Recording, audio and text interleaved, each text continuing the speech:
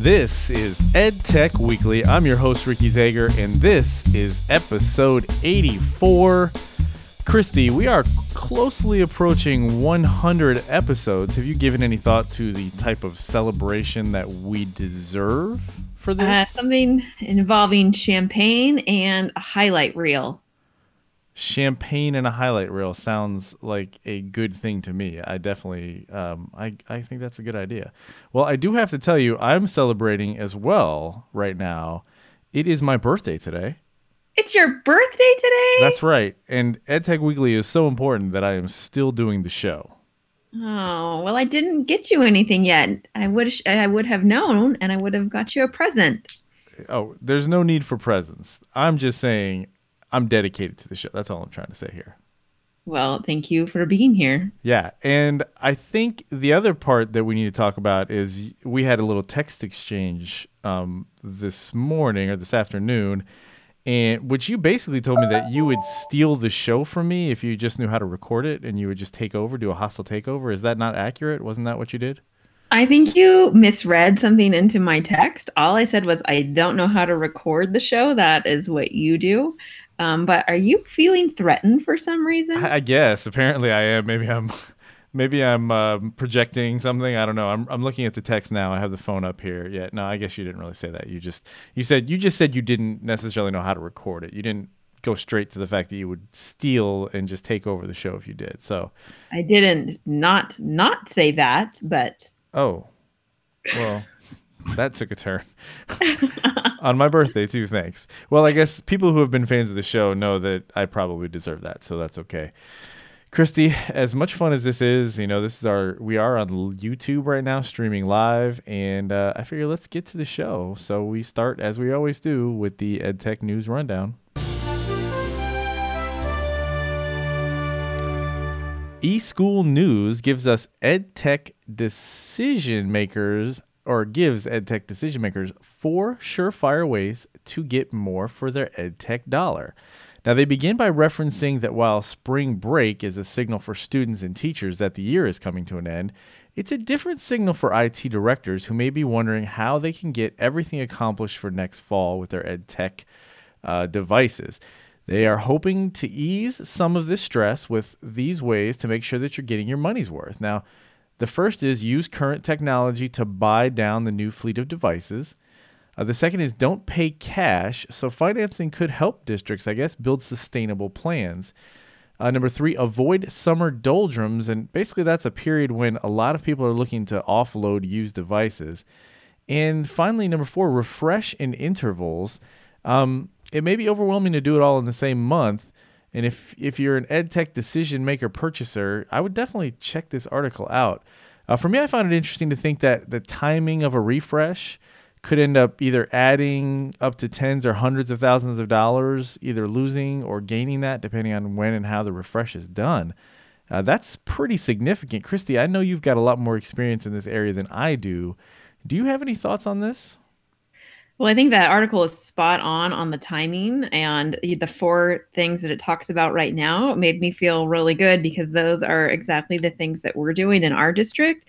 So I was like, oh, yay, we're doing something right. I feel validated by that. But yeah, I think everyone right now, this time of year, if you're not already planning for next year, I'm sure you will be doing that soon and talking about what devices you need to update and how many. And so all those 1, 2, 3, 4 tips, those are good. In our district, we've gone with leasing our devices, and that helps us spread out the payment and then also forces us to refresh for us every 3 years. So we're starting that, and I think it's going to work out pretty well for us. Yeah, I mean, it sounds like you're taking some of their advice and doing those things. I guess the most depressing part about this for me is the fact that some people aren't excited about spring break. Like some people, it's a stressful time. That's not cool. I mean, if you're in education, spring break should be a good time. Yeah, I know our techs work and take advantage of any time the teachers and students aren't there. That is a super busy time for them because they can have access to all the computers. So they're busy. All right. Our next story is an article from EdSurge titled The Fifth C of 21st Century Skills. Try computational thinking, not coding. And it begins by asking, does current K-12 education equip every student with the requisite skills to become innovators and problem solvers, or even informed citizens, to succeed in this world with pervasive computing? Simply put, CT is thinking or problem solving like a computer scientist, using analytic and algorithmic concepts and strategies to formulate, analyze, and solve problems. The best way to teach it? In context. The article gives examples of how to do this in all core areas. So if you're interested in taking coding and computer programming to the next level for 21st century skills, check out this article for some ideas on how to incorporate this into your curriculum. Yeah, I mean it's definitely sounds like something that's interesting, and I mean I always think like these terms like critical thinking and all that kind of stuff. How do we attack that? And this certainly seems like a way to do that. Yeah, and check out the article if you're a core area teacher, because oftentimes it's like, how are we going to add one more thing to our content already? But it gives some pretty good examples. Nice. All right, our next story, a blog on brookings.edu asks whether EdTech in the classroom is friend or foe. Now, while this question has definitely been asked many times and in various ways, this article does highlight three main challenges that researchers are unhappy with when it comes to EdTech results. They are number one, the lack of attention paid to the reliability and validity of measuring EdTech success, and the lack of incorporating the science of learning. That seems like it could be one and two. But number two, little evidence that EdTech even works. And number three, we don't know enough about supporting teachers and students through self-directed learning. That's something that is also a big topic. Now, they conclude with that EdTech initiatives need to be comprehensively developed and researched, and we need engagement from all stakeholders to truly achieve benefits from EdTech. This overall theme appears a lot in our stories, Christy, and I'm wondering, is this because we're just in that development stage when it comes to EdTech? Is that where we are? Or is this something that in 10 years we're still going to be discussing the exact same thing? Well, I think technology is changing so fast. I think we're still going to be talking about it, but it will be about totally different technology. We have the question is this working? Is this technology helping? But by the time you get reliable and data you can compare with, it's like something new has come out and something better, and that tool is now old. So I'm not sure how we're going to keep up with the evaluation of it based on the tech tool.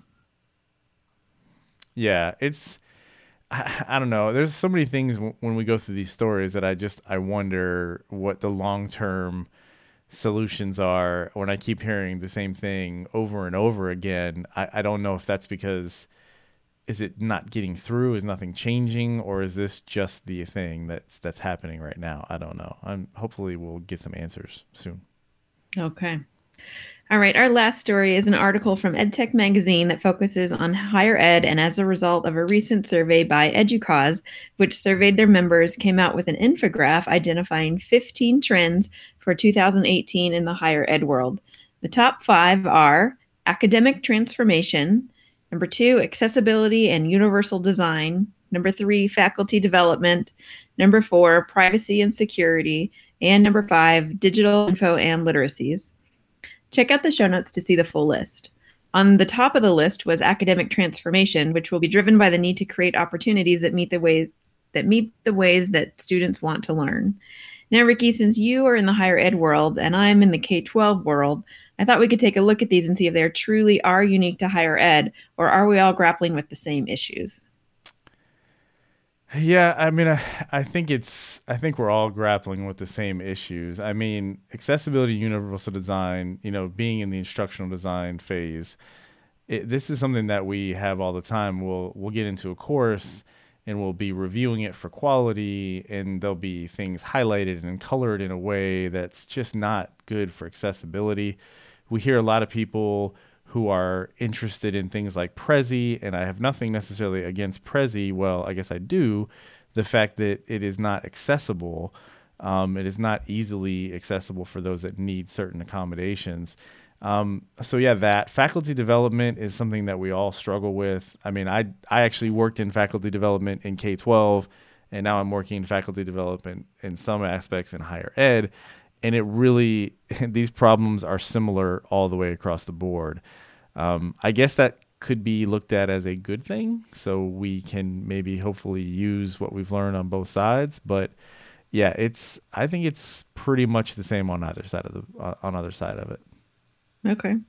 Yeah, I thought a lot of those applied to the K-12 world as well. So good to hear. Yeah, I think it's both for sure. All right, Christy. Well, this is the end of our show. It's our first YouTube live stream. For anybody who's been watching out there, we appreciate it. Hopefully it's not too terrible, and we will continue to try to improve as I try to get the system set up better for switching cameras. And hopefully next time we won't have a snow day so that we can have everyone on camera, perhaps. I feel bad because I sprung it on you at the last minute and you were like, yeah, today's probably not a good day, but maybe next week we'll all be ready to go, and maybe the system will be set up a little bit better too, so we don't have any snafus like we had early on. Go ahead and email the show if you're interested in being a part of it in any way, edtechweekly@gmail.com. Again, that's how Christy became a part of the show, and we're glad to have her. We've had many other people get involved, and we've been able to get interviews and people on the show that way. So please reach out to us there. You can follow us on Twitter at Christy M. Warren and me at 4TechTeachers, the number 4TechTeachers. And check out edtechweeklyshow.com. We put the stories from the week's shows up there, and we try to keep it pretty updated. I've had some listeners who email me and keep me on my toes and make sure I'm doing it. But I do fall behind occasionally, and be nice, but I'll do my best to get back in it. And again, I think we're pretty much up to date with that site now. So, Christy, do you have anything for the good people as we head out from another week, episode 84? I think this is 4 straight weeks that we've gone on, which I'm actually kind of impressed with.